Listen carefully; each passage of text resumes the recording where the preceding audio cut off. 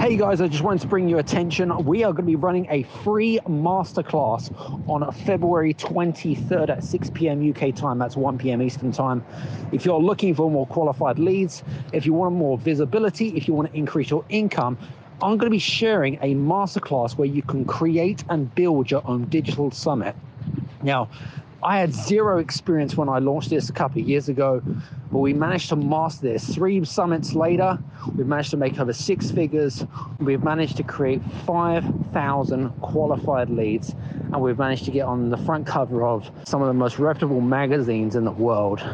So if you're interested in learning more, click on the link below and join our free masterclass on February 23rd. It's a free masterclass. It's an absolute no-brainer. You got nothing to lose, and hopefully you'll get some great information. See you there. Take care.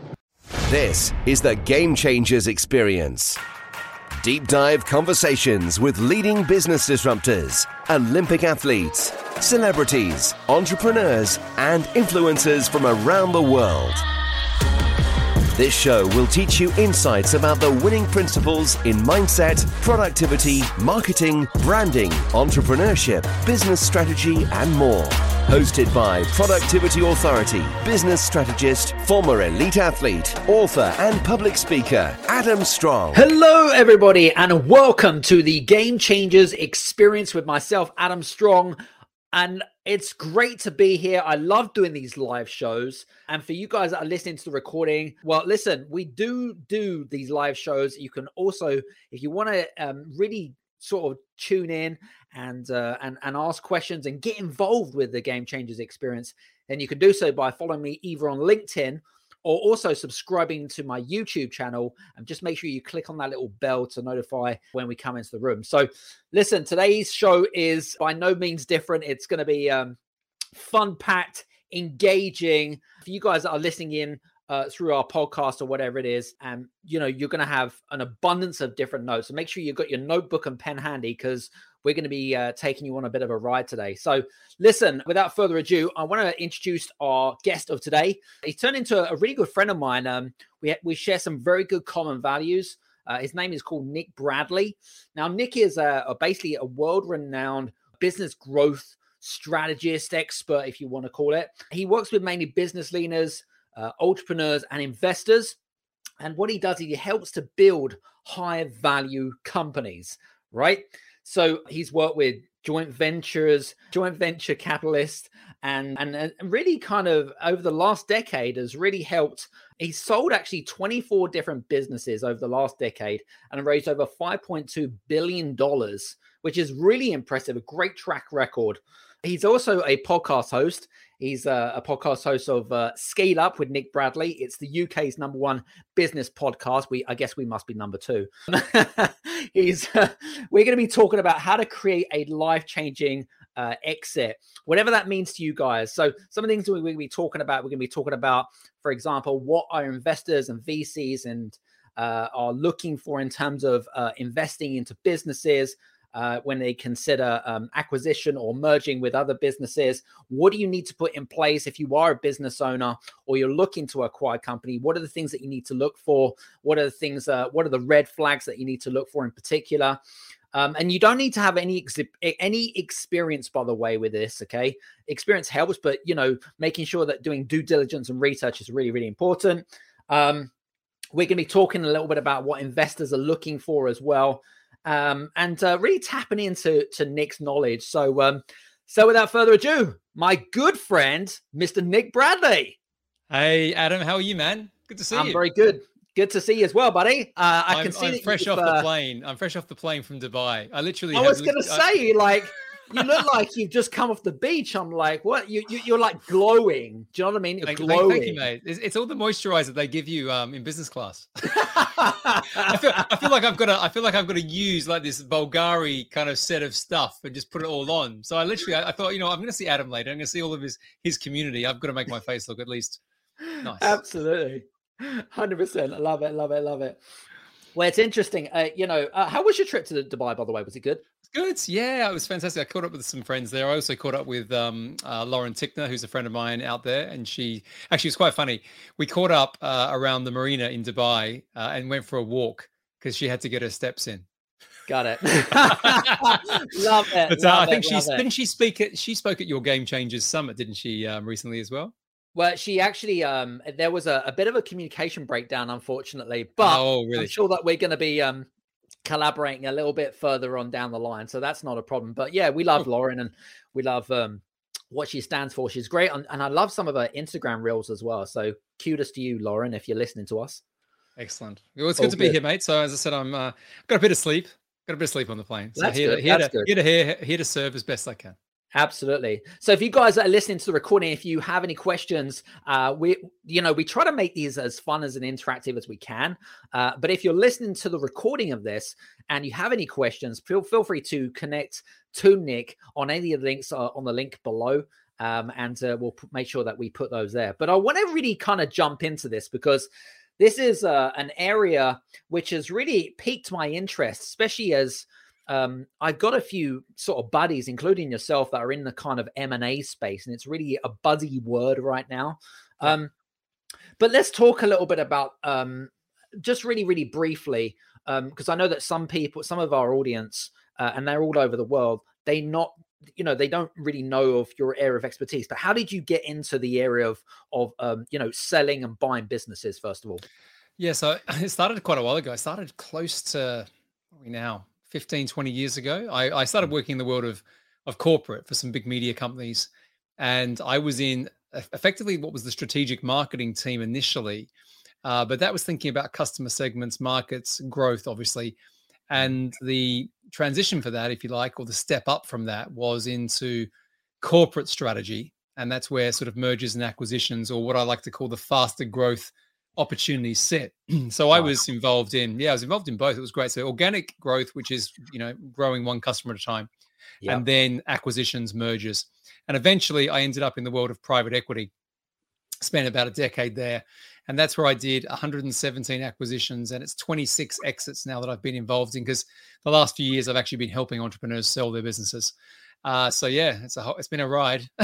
It's always a ride, but I quite like it because it's, we can get into it today. It's not as complex as some people think. And what I like to say is that any small business owner, when they get to a certain threshold, should be looking at these things. If they're not, they're missing the opportunity to grow fast. You know what? It's interesting. I think it's, especially over the last sort of 6 months or so, it never really, I suppose, occurred to me about the importance of M&A. And, and like I said to you, it's been a real buzzword, especially over the last, 18 months, 12 to 18 months, more importantly. It's a bit like when property and real estate became like the real kind of, you need to get into property and real estate like many, many years ago.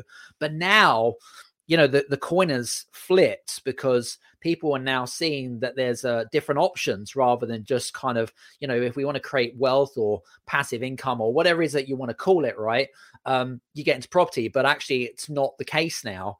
It's one of those things that's funny though, Adam. I think like in the same way property has always been there, this has always been there, but there is a dynamic. I think where it started, and this is where I found it quite interesting. I've been doing it for a long, long time, but I never saw it explode like it has in the last 3 years.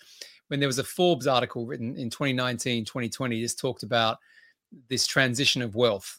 And what it said is effectively all these baby boomers are retiring, and a lot of them have assets, obviously, that they've accumulated over their working lives. And many of them are business owners. And the figures were crazy. It was like 10,000 baby boomers per day. And this is still true today, by the way, are retiring in North America. Right. And this is the other one that really kicks it. There's something like 1,600 small businesses per day, again, in North America being closed down. And these are not startups that are failing. These are profitable businesses like mum and pup shops, that sort of thing, getting closed down because there's no succession plan. And you think, so this is, to finish the point, and this is the thing I really believe in, entrepreneurship is not a linear play. Like entrepreneurship is not just starting a business. If you can go and buy a business and enter the world of entrepreneurship from that route, that vehicle, then that's just as valid as startup. True. And we'll touch base on that actually a little bit further into the conversation, because I'd be interested to know more about that. But sure. I want to talk a little bit about what makes a company or a business valuable to be considered either for acquisition or, to create some sort of merger with another company when it comes to, needing extra finance or whatever it is. But what makes a company valuable? Yeah, I say there's 4 things to look at. And when you think about why do companies buy companies, usually it's because there's a viewpoint that the two together is going to drive faster growth, what I call exponential growth, or it's going to create more value. It's like that old saying of 1 + 1 doesn't equal 2, 1 + 1 = 3. I've seen it 1 + 1 = 11 in this type of scenario. And that's partly because private equity exists to grow value in a very, very precise way. Right. So if private equity is effectively these big firms that raise funds from pension funds, from high net worth individuals, they accumulate that together, and then they'll go buy a business, right? Got it. They'll buy a business, but then when they buy that business, they don't expect that business just to grow slowly over time. They expect to bolt businesses on. It's called buy and build. And when they bolt those businesses together, the value just goes through the roof really quickly. Okay. So that's kind of the thing. But to get to your question, so why does this happen? Well, first and foremost, when you put financials together, and I'll just talk about this quickly, like if you bring revenue together with more revenue, profit together with more profit, there's accumulation of value. So something that's got more profit is worth more than something that hasn't, but not just in terms of, well, of course, that sounds obvious, Nick, of course there's more money, but the way that a business is acquired, it's the multiple usually of the profit, which dictates the price. So if a business is making, let's say $1 million profit, that might be worth 4 to 5 times that if someone was going to buy it. But if that business was making 5 million in profit, it might be worth 10, 12 times. Wow. Big jump. Yeah, massive. And the jumps, again, it's arbitrary, but that's kind of how it works. So financials is one reason. The second reason is there's a product that company has that my company is thinking about building. But you know what? Instead of wasting all the time, resources to do that, why don't I just buy that company and then I've got the product? Okay. So that's kind of a speed to market piece. Then you've got customers. So let's say I want to move into the US and I want to sell my products and services in the US. Instead of launching a sales team, setting up an office, why don't I buy someone who's got a beachhead there and I can then, explode from that place? A little bit like a Trojan horse analogy. And then the last reason, which I think is one of the really interesting ones, is the quality of the capability, the leadership and people. So instead of me hiring you, Adam, because you're awesome at this stuff, right? You're great at networking, putting on events. Why don't I just buy your business? And then I've got you, right? I've got the capability that you've got, but I've also got your customers and revenue and all that as well. So there's some of the reasons why people will do it. Got it. I mean, there's some great examples. I mean, Amazon do it a lot, don't they? And Apple do it a lot. Heaps. They just swallow people up. there's more acquisitions from Apple than you expect. I looked at it the other day. It's almost 100 and something in the last few years, but they're small. They buy little tiny things like little bits of technology and whatever else. But all the big companies are using acquisition as a major tool of growth for sure. And they've done it for years, but you just don't really hear much about it. Well, unless you're looking in the right places, of course, you don't really hear so much. I bet since we met though, and you said other people that, I bet you're more aware of it now because as soon as you 100%. See it, it's almost like once you see it, you can't unsee it. That's why it's quite funny. And it's like, oh God, yeah, well that business in my, I spoke to the guy at my local golf course or my cafe, like happened to me. It's like, yeah, well, why not? Right. Why not? Interesting. Love it. Very cool. Now, I want to go back to your point actually earlier on, which was all about the baby boomers in particular and stuff. But there are lots of what I call tired business owners, right? And the people that have been in the business for a long time. Lots of experience. They're kind of stuck in their ways. They maybe are plateaued in the business or whatever it is, but effectively they want to exit the business, right?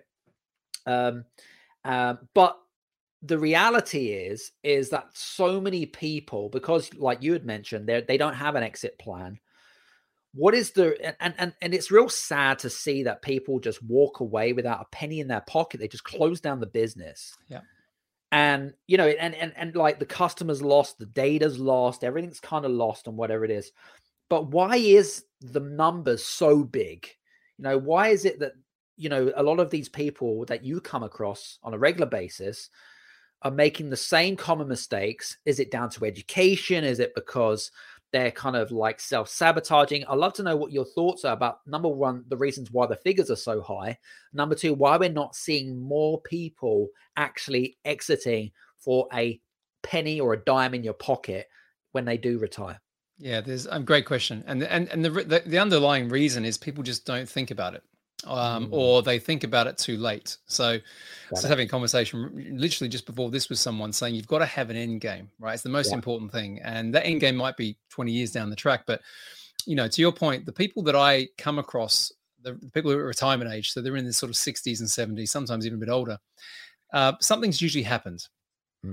And it's something that happens to everyone as we get older. They may be sick, or their partner's sick, or just something's happened, a massive life change. And we call that a distressed or a motivated seller. Now, what's interesting about that, it's not a distressed business, right? So the business can be great, but something happens. And first thing is people aren't prepared. The second thing is there's a knowledge gap of how. So quite often, if we think something's too difficult, we put it in a bucket over here, or a box, and say, well, you know, whatever. You know, it's like that whole thing. If I eat really badly every single day, but I don't think I'm going to get sick because I can't see it right now, I don't worry about it, right? It's that sort of thing. Right. Yeah. So you've got that going on. And the reason it's happening at scale now, it's a simple market economics thing. It's a buying and selling, or sort of, you know, buy, demand, supply play, where you've just got a transition of the baby boomers going through. So for people who don't know that, it's worth a Google, but obviously it was all the children that were born after the Second World War coming through. And there was just so many people born for reasons you can probably guess, you know, and just as they're reaching that retirement age, you've just got so many businesses out there. And that's why, as a buyer, someone like myself, or someone like, you know, yourself, Adam, or someone listening to this, there's just too many things out there. So I don't want to say that it's like super easy. You've got to get out there and be focused and find the right business for you. But I often send people to a website called Biz Buy Sell. Remember, I mentioned it to you. Absolutely. And that's a US website, but it's just for fun. And you can go onto that website. It's a whole heap of businesses for sale in North America. And you can look in every state, every sector, and you can actually look at businesses, and you can see the reasons in the kind of information as to why people are trying to sell them. And it's all retirement. And then the second thing, it's crazy. And the second thing is there's a thing there called seller financing, which we can get into, which means that not only is the business for sale, the seller, the person retiring, is happy for you to pay for the business on what is called deferred payments. So you don't have to pay all the money up front. You can agree that I'm going to pay for the business over 3 years, 4 years from, and this is the cool bit, from the profits of the business you're buying off them. Right. Exactly. And that's I don't know about you, but for me, it's kind of like, I see it as a bit of a common myth, you know, where and that might be the reason why there's not enough businesses being bought in the M&A space, because there's this common myth where, oh, you know, this company's valued at £1 million or whatever it might be, you know, and people think that they need to have £1 million outlay, you know, that realistically, that's never going to happen. I mean, that's right. Do you know what I mean? So not many people, not many people in the world have that capacity of having the cash just sitting there, right? Yeah. And that's why people think it's the big guys that can only do M&A, right? But what I'd say is this, right? When you buy, I'll start small, right? When you buy a car, most people lease a car, or they do it on some sort of PCP finance deal, right? That's right. Now, you and I might have the money in the bank to go and spend 20, 30, 40, 50 grand on a car, but we choose not to. We choose to pay it over time and keep cash reserves, whatever, right? If you then escalate that up to a house, most people don't even have the money to buy a house outright. Let's say your house is 300,000 for whatever it is, right? And so what do they have to do? They have to go and get a mortgage. But then, to your, again, like what you said, but in businesses, people then think, well, why would it be any different? That if I want to buy a business worth $1 million, okay, a bit more money, we get that I would suddenly have to turn up with all this cash. When you can do exactly what you do with a mortgage, you leverage against the assets of the business, borrow against those, and that gives you a certain percentage of the money to be able to get the deal done. It's interesting. I do think it, and I think you've highlighted about the fact that it is a common myth. I think there is often a misconception between, the whole kind of mortgage example and buying a business. I mean, It just doesn't make any sense to me, but hey ho. It's the same thing, but I'm really transparent around it. Like there are people out there who say you can get these businesses for no money down, right? Zero money down. Yeah. And I've done a couple like that. So I'm not saying it's not true, but you've got to have a very interesting situation for that to happen. So like you've got to be finding quite a lot of distress in my view, or you've just got to have superhuman levels of rapport and all these things. But you can go and buy a business for like 10%, 15% of your own cash or an investor's money down. Got it. So to your example, a business that's worth $1 million, you might have to find $100,000 from somewhere, but you're getting, $900K back that you're leveraging. True. It's interesting because I don't know about you, but I've come across conversations, especially over the years that I've been in business, when I've been speaking with companies and business leaders, and it amazes me, especially what I would call the more inexperienced sort of entrepreneurs. And then it's like, what's the purpose in the whole kind of, building a business, starting a business? What is your exit plan? And they haven't a clue, Nick. I don't know about you, but they haven't a clue. They're like, but I don't want to exit my business. If it gets bigger, then I'll just be in the background. Do you find those conversations are quite common? There's three exits, Adam, right? So one exit is the one that I try and inspire people to look at, which is where you sell your business, you exit the business, you sell it for a multiple, which is effectively going to get you rich, right? Certainly financially free. A lot of my clients will sell their businesses and they'll take home an 8-figure sum. Okay. So that's anything over in the tens of millions, right? So that's more money than most people ever need, right? Certainly if they invest for it. The second exit is where you keep the business. Let's say it's a smaller business, but it makes a lot of money and you hire a manager and then you decide you want to go and do other stuff and the business runs. And I've got a few businesses like that where I make money off them. I don't do anything in them at all. I'm not even involved. They're not massive businesses, but they generate reasonably good income, and we don't think about them. So what I call semi-passive to some extent. Semi-passive, okay. Yeah. And then the third exit is you die, right? So what I say to people is, without being morbid, you're going to get an exit. Like there's a point where you're not going to have the business forever. So try and take some control of the terms of that exit when you can. To try not kill yourself is what Nick's saying, guys. Yeah, don't be the guy. And the other thing you mentioned beforehand, like it's not just about selling your business and getting some money in your pocket. If you have to close your business down, you've got costs, right? Exactly. Sometimes you've got to pay redundancies. If you've got some staff, you've got to try and sell stock. If you can't sell it, then you've got to, get rid of it. I mean, so you actually can lose money if you don't have an exit plan, as opposed to even making something. Isn't that interesting? I never actually saw it from that perspective, but you're absolutely right. Very cool. I want to talk to you a little bit about personal branding, just really, really briefly, because, I mean, as you being in this game for quite a number of years, I mean, how important is it to build this personal brand so that an investor, a VC, or anyone that is looking to do a business deal with you, partner, do strategic alliances or whatever it is, how important is it to build a personal brand, number one? And do they really look for those types of things when they, type your name into Google and think, oh, who is this guy type of thing, especially if it's a cold call and you don't maybe you have a very, a very, what we call infancy type of relationship or whatever it is. What's your thoughts about kind of personal branding? Because I think it's a little bit overlooked and a bit kind of, I don't know, not just overlooked, but I feel like people are a little bit ignorant about it. I don't know about you. There's pros and cons. So I've been in this game for a few years now. And the reason I did it is I have a belief that it's easier to attract the right people towards you if you stand for and against things. So this, when I say it's good and bad, what I mean is there's also a risk to that, because there'll be certain things that I say that are absolutely going to alienate me from other people, right? Yeah. And sometimes, and I'll be really, really transparent about it, sometimes that's not always great, because the argument is, oh, well, they're not your people, they're not the people, but sometimes they are, but it's just there's values that misalign, right?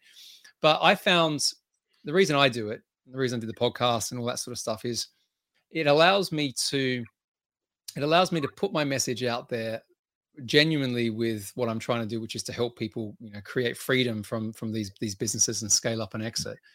And if they need to hear that, I'd prefer to be able to put the message out there, and then they can come. And, you know, if they like what I'm talking about, they can find out more about me, right? And they can listen to me on the podcast. Some people listen to all the bloody episodes back to back.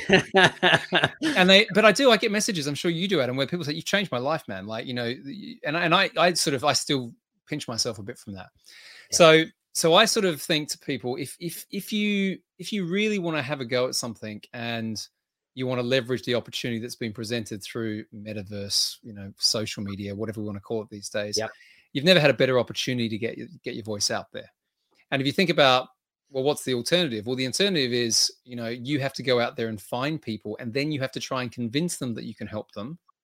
And it's just a long process, right? It's much easier to have that magnet of people coming towards you. So I say to people, you know, it's changed my life, right? It really has, from where I was doing the private equity stuff. I wasn't known to anybody before. And these days I've got friendships, partnerships. You know, we met through this. I'm going to Florida next week. I'm catching up with my mate, Matt Andrews. He's bringing his kids and his whole family to Disney with, you know, my wife and that. And these are people that I met on places like Clubhouse, podcasting. I interviewed Robin Sharma yesterday, one of my heroes, you know. Great guy. He was cool. But just opportunities like that have come from creating a personal brand. So that's my view. Is I think it's a really important thing. But I'll finish by saying I totally appreciate it's also not for everybody. Yeah, that makes complete sense.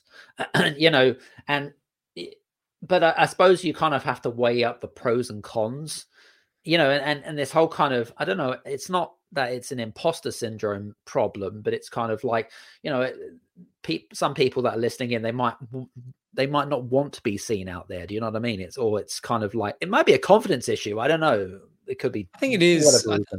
I think it's, well, putting yourself out there takes courage, right? Because if you think about it, most of us, I'll say you and I, but a lot of people like to hide in the shadows. And, and, you know, and this is the thing, like, as I said, I get people come and say that the stuff I've done has changed their life. Equally, I'll get people saying, you know, they wish I was dead, right? I've had that. and that's extreme. Well, it's true. I had a person write to me and said, I hope you die from drinking the devil's urine. What? That's a bit extreme. I don't know what it was from, but then you've got to take. I didn't do anything wrong, right? Like, you know, in my mind anyway. But you've got to contextualize it to say everyone's living their own world, right? And they've got their own perceptions, values, and what you say that will absolutely help one person is possibly going to be the opposite of what another person thinks. And so I can see people get worried about that. And what I find is it's a little bit like going to the gym and working the muscle. Fitter you get, the more you work the muscle, the more you kind of get used to it. It becomes a habit and routine. So I just don't care about it anymore. Yeah, very true. What about investors and sort of venture capitalists and, you know, sort of investors that are looking at you, whether it be in the big wide world of the internet or whatever it might be, but do investors and venture capitalists and capital equity firms, do they look for you being out in the big wide world? Do they do their due diligence and check you out and, you know, like to kind of a little bit, but they're not the people I'm trying to work with. So, so they tend to tolerate me. So just and the reason for that is, and listen, it's all very fair and amicable, but it's what I've done is I've taken what I call the playbook of private equity. That's kind of a little bit like a secret handshake club. Yes. And I've demystified it and made it more simple and approachable, yes, even though it's still got its own complexities. And then what I've said is, if you're a business owner, let's say you're a business owner that's just hit 7 figures, right? You've built a good business, you're, you know, just getting over the millions, and you're in that sort of, how do I get to 8 figures, right? I'm teaching those people how to do that the private equity way, the quickest way, right? And the most valuable. And that kind of can grate sometimes with investors who are like, well, why are you doing that? Because that's how we do it. Is it? Do you think it's like, also I get a feeling of this kind of culture of insecurity on their part? I don't know. What's your thoughts on that? Well, you've got to think that what I'm really doing is flying below the radar of what they're trying to do to sell up the chain to them. So what I mean by that, without being too cryptic, is, you know, there are people, usually young MBA types, sitting in private equity firms, and all they're doing every single day is writing or calling up small businesses and playing the massive rapport play. Got it. And quite often, and a lot of my clients are like, I get these letters all the time. I said, yeah, I know. You will. And what I found is sometimes it works out really well for the business, right? But quite often the business owners don't know what to do, and they go down a process and they don't quite get what they should have got, right? And so I sort of go, well, instead of doing that, why not get ahead of it and start to act like they're going to act? So instead of waiting, reactively to be acquired, if you decide that's your exit, why not get in front? Why don't you go out there and find your acquirer? Yeah. Why don't you go out there and do partnerships and joint ventures? Why don't you build? And so the stuff I focus on these days in the kind of scale fast, exit rich sort of playbook, what I call scale to sale, is building back from that idea and making sure that the foundations of the business, growth, processes, all of it are aligned so that I know when a private equity firm comes or a corporate and they look at the business, they're going to be looking at it in a way that I would have looked at it when I was in private equity. And they'll go, this is really good. And I go, it is really good. Guess what? They're more expensive. And of course, the entrepreneur, the business owners, they're going, what just happened? Well, not right. I'm being a little bit sort of, gracious with it, but they're starting to see something very different. And if they continued on the path by themselves, they wouldn't have understood what they needed to do to get there. Yeah. So I just teach them that, just a knowledge gap. Very cool. Very cool. All right, let's get back to our conversations around buying businesses and kind of looking at the different options. Because I know we talked about it on the summit, but I know that not everyone that's listening in was listening in and stuff like that. But let's talk about the different ways in how to buy a business. I know that there are ways to buy a business, but there are also ways in which you effectively can exit your business. And they're two different methodologies, but let's talk about buying a business first of all. What are the different options in which we can fund it? And you mentioned on our last conversation, you don't even have to have any experience or very little experience. Yes, you'd have to do your due diligence and so forth, but love to know what the ways are to buy a business first of all. Let's talk about that. Yeah, well, you have to learn a process, right? So there are businesses out there, and some people intuitively, because they've run their businesses well for years, kind of get it. I was with a guy last night in Dubai, a friend of mine, and he's in the process of exiting his business, and he kind of just said exactly what should happen. But it was very good, actually. I was like, well, you know it. But first and foremost, you need to learn some basic things, right? So what's important in buying businesses? Well, you need to know firstly what type of business you're going to buy, right? It sounds simple, but where is it going to be? Is it going to be close to your home? Is it going to be overseas? Is it an industry that you know? Is it an industry that you have a passion for? Those sort of things. What size? What sort of structure? So that's the first thing. So we call that deal specification. Deal specification, right? Then you want to then work out a model or a process again of finding those deals. Yeah. And the simplest way to say it on this conversation today, Adam, it's like a sales funnel. Yep. And I say you might start with, in the sector that you said you were going to go after, in the region, all those things, you might go out there and try and find 100 leads at the top of the funnel. So 100 businesses before you even speak to the seller and work out whether it's for sale and all that sort of stuff. You've got, that. And the way you can do that, you can prospect on LinkedIn, you can run Facebook ads to a lead magnet, all the basic sort of things. I find writing personal letters to people's home addresses on company's house is a great way of doing it. And that's a good idea. You can get PAs to do that, so you can pay $5 to $10 an hour, so you don't have to do that, right? Yeah. But you get 100 right out there, then you might get that down to 20 or 30, where you start to have some conversations, and then from that, you might only get 1 or 2 deals away. So, but again, that psychology method, if you like, of a funnel is how I think about it. So then you've got, okay, what happens then? Once you've got those 20 or 30, you've got to call them up, and you want to build what I call the first most important skill of deal making is rapport. Yes. Superhuman levels of rapport. And what that means is that if someone starts to really trust you, they're firstly going to hand over their baby to you, right? So if someone's had the business for 30 years, that's their life. That's the tricky part. Sometimes the money is less important. Sometimes it's like, I've had Betty running the reception area for years. I don't want Betty to lose her job. Right. Kid you not, these are the sort of questions you get into.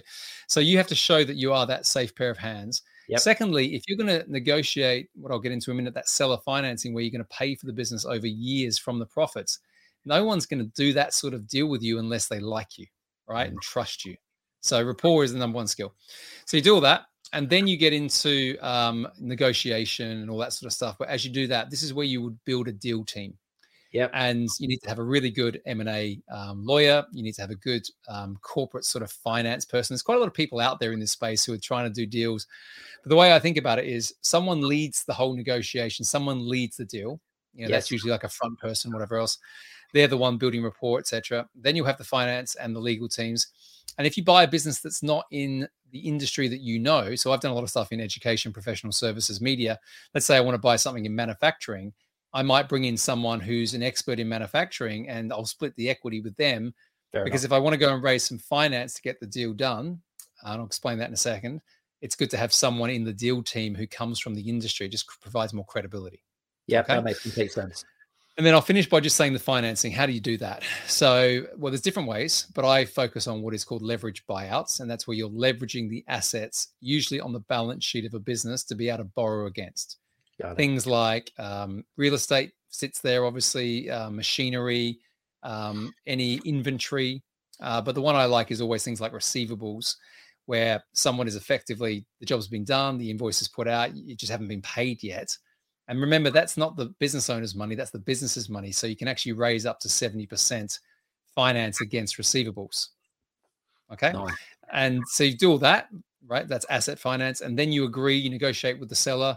Okay, we're going to pay over 3 years because you want to go sit on a beach or hang out with your grandkids. I'm going to take the business off your hands, right? In order to do that, I'm going to pay you this amount of money up front, okay, the closing payment, and that comes from the asset finance. And then I'm going to pay you the rest over this period of time. And sometimes I like to keep a little bit of their equity in the business and say, why don't you keep 10, 20% in? And my job is here to scale it. I want to scale it and sell it, right? So the next 3 years. So if you leave a bit of equity in, that 20% is going to be worth a lot more in a few years' time as well. And a lot of them like that. They go, oh, that's interesting, right? But everything comes down to the credibility of whether you can do that, right? Are you the person who can actually run that business and bring fresh thinking and new ideas to that business that perhaps, they have not got, or they've just lost the impetus for? So, quick question around that, because you said, in a lot of cases, you like to keep the business owner involved, and give them sort of 10, 20%, or keep 10 and 20% already staying in the business. Why do you do that? Just out of curiosity. Well, it means the amount of money I have to raise up front is less as well. Oh, that's true. So remember, I'm only buying 80% of the business. I'm not buying, I will always take the majority. I will always own the business. So it's not like it's you're running the business or not.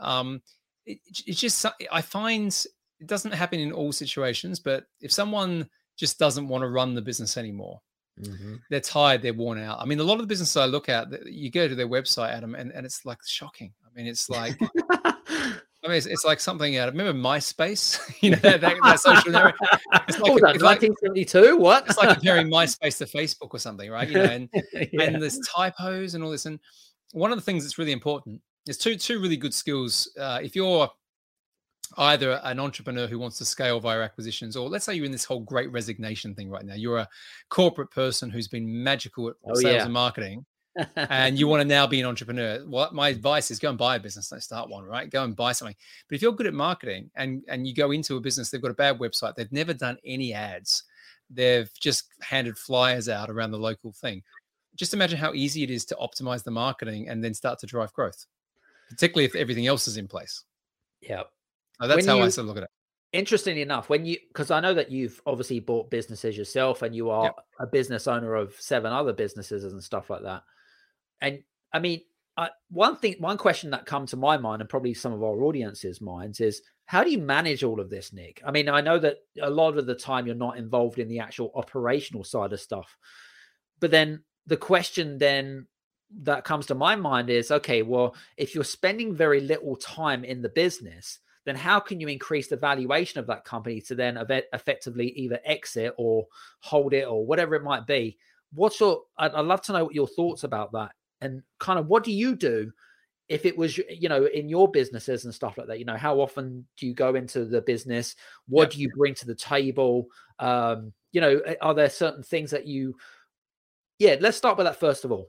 So there's a couple of things here. The businesses that I'm buying are usually under sort of $10 million. Got it. And the reason for that is I want to buy them when they're quite simple. I don't like complex things. I'm not buying, SaaS Uber businesses and all that. Right. I'm buying car washers and, laundromats, and we're looking at kind of window fitting, that sort of stuff, heating, ventilation, cooling, that type of stuff, HVAC businesses. Cool. Yeah. Services and or sort of product businesses that a product is being sold from that. But we really like the recurring revenue from the services. So, Nice. So to your question, they're not strategic juggernauts, right? So the person that I want to run the business is probably more an ops manager than what you'd call an MD, even though you might call them an MD. Got it. And then the second thing is, I'm not paying them to be strategic. I'm paying them to deliver precision. Yep. Right. High levels of precision. Yep. And then what we do, and I recommend this to all my clients as well, we put a structure around the management of the business and any of the kind of activities of the business. And we work to what I call a 90-day cadence. So we'll have an annual planning process, no more than that. We have a vision around 3 years for an exit, but the annual planning is the financials. That's normally a day or a 2-day, once a year event. Okay. Strategic.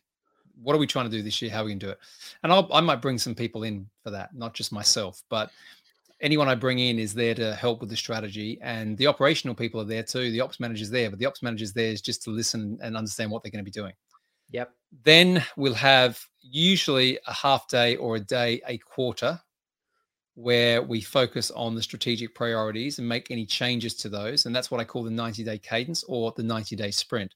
Whatever's agreed on that day or that half day is then executed over 90 days. Yeah. And then we have once a month check-ins, and that's normally a 90-minute meeting, 90-minute call, Zoom. Yep. And then if it's a new business or there's an issue, and sometimes that obviously happens, we'll have weekly calls for around about 30 minutes. Got it. But those weekly calls, the other thing I'll say is everything is metrics driven, everything, right? Thanks. So we're looking at scorecards and cadence. And the playbook I used to use in private equity, and I still use to this day, is by Gino Wickman, a book called Traction. Nice. And we love the simplicity of that model. And we use that model quite a lot in the businesses I've got.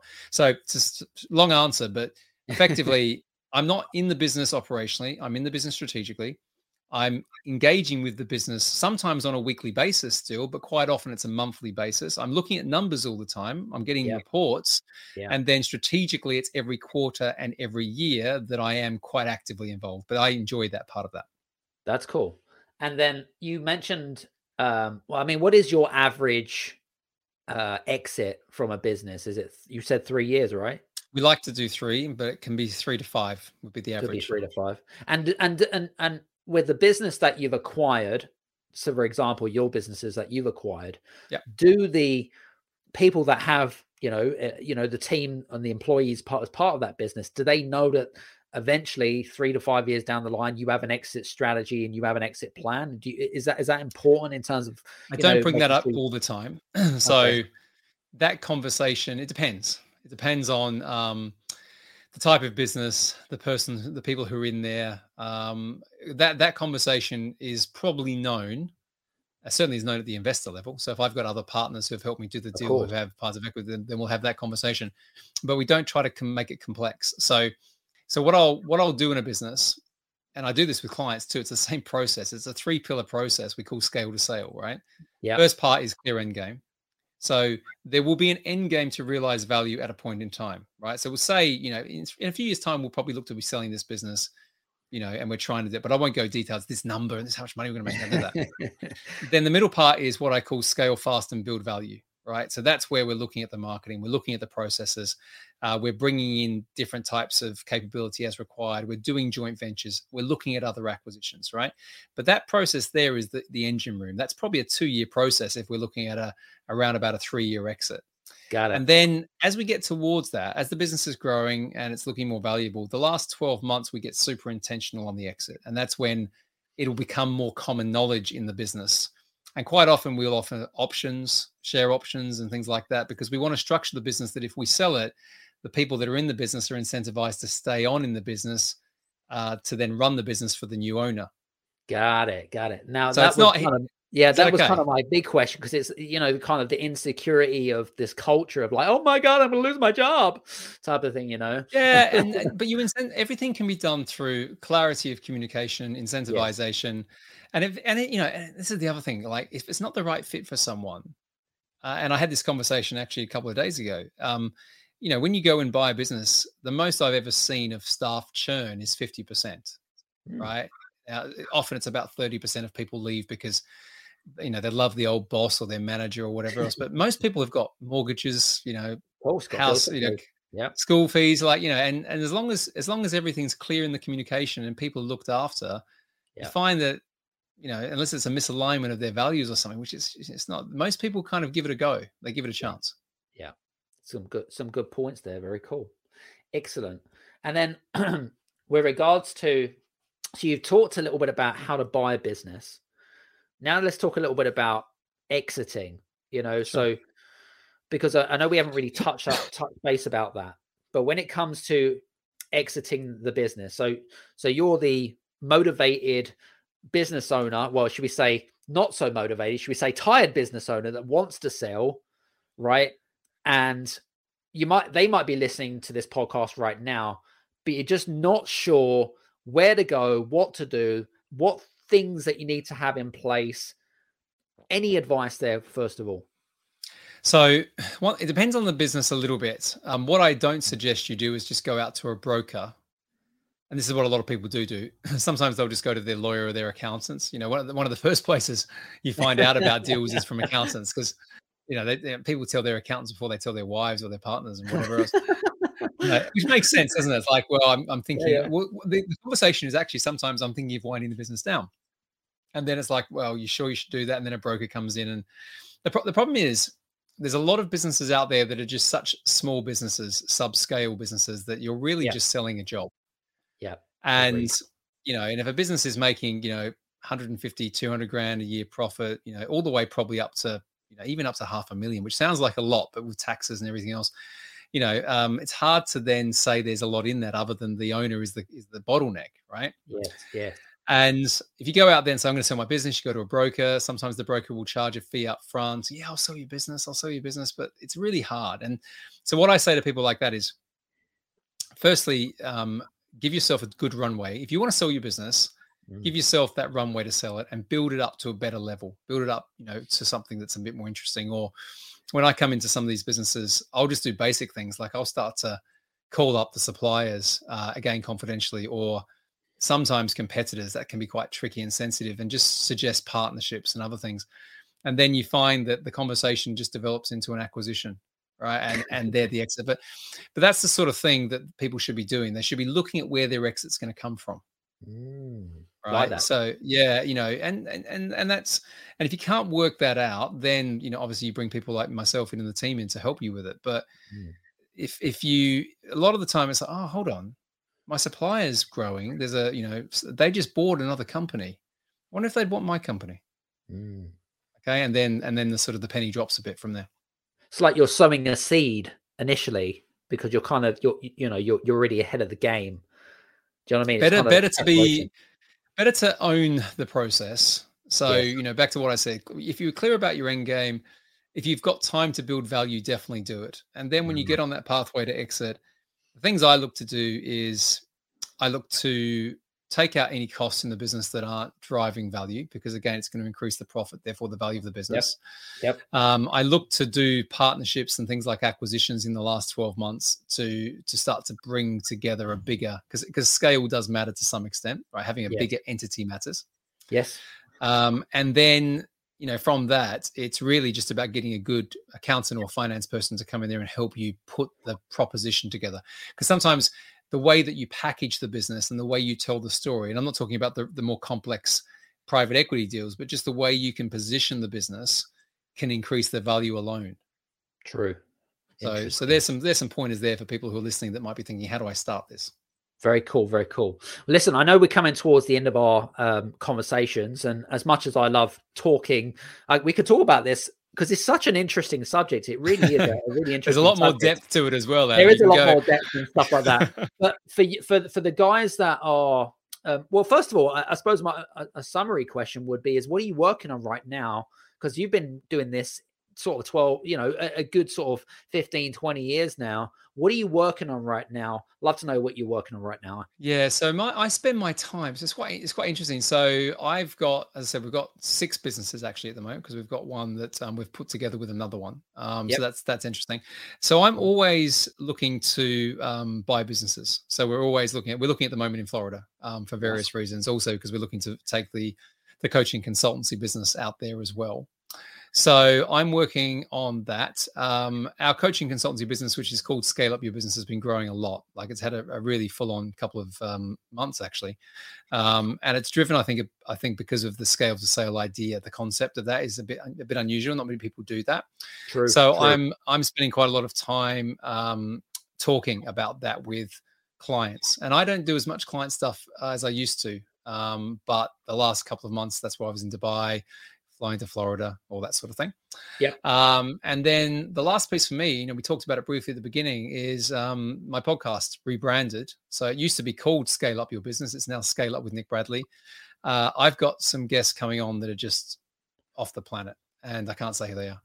I know a couple of them, by the way, but I'm not going to say. You guys are going to have to go onto Nick's podcast, onto Apple, all the good platforms, and go download. Honestly, it's a great podcast. I must say so myself, even though it conflicts with my one, but it doesn't really conflict because we're both wicked and awesome people anyway. Yeah, so you've got to have a repertoire of podcasts, because you can't. Otherwise, people are going to get sick of my voice. But I think the other thing I'll say this is, my podcast is more about growth and mindset than it is about business these days, even though it's business focused.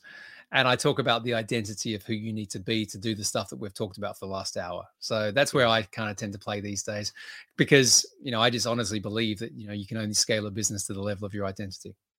That's very cool. Very true. So hope you guys have enjoyed today's conversations with me and Nick. If you have any questions for Nick, please do reach out to him on any of the channels, and you can do so by clicking on the links below. Do mention the podcast, by the way, when you do reach out to him. He's very busy, but essentially he'll always have time for people that come from my podcast, of course. I do my best. You know this. I always try and get back to when you contact me as quickly as I can as well. So, I'm doing my best. There you go. Exactly. So, guys, hope you've enjoyed today's episode. Make sure that you listen to, we'll be here again as well. We've got some amazing episodes coming up as well. So make sure that you listen in. So I hope you've enjoyed today's episode, and see you soon, I guess, from me and Nick. Thanks very much. Appreciate your time. Cool. Take care. Thanks very much, guys. Thanks, Adam. Thank you. Hey guys, I just want to say thank you so much for listening to today's episode on the Game Changers Experience. I would be gratefully appreciated if you could leave a good or a bad review. It doesn't matter, 1 or a 5-star review, whichever you prefer, on any of the platforms, whether it be on Apple, whether it be on Spotify, Podchaser, etc. And please leave a testimonial or review about our podcast.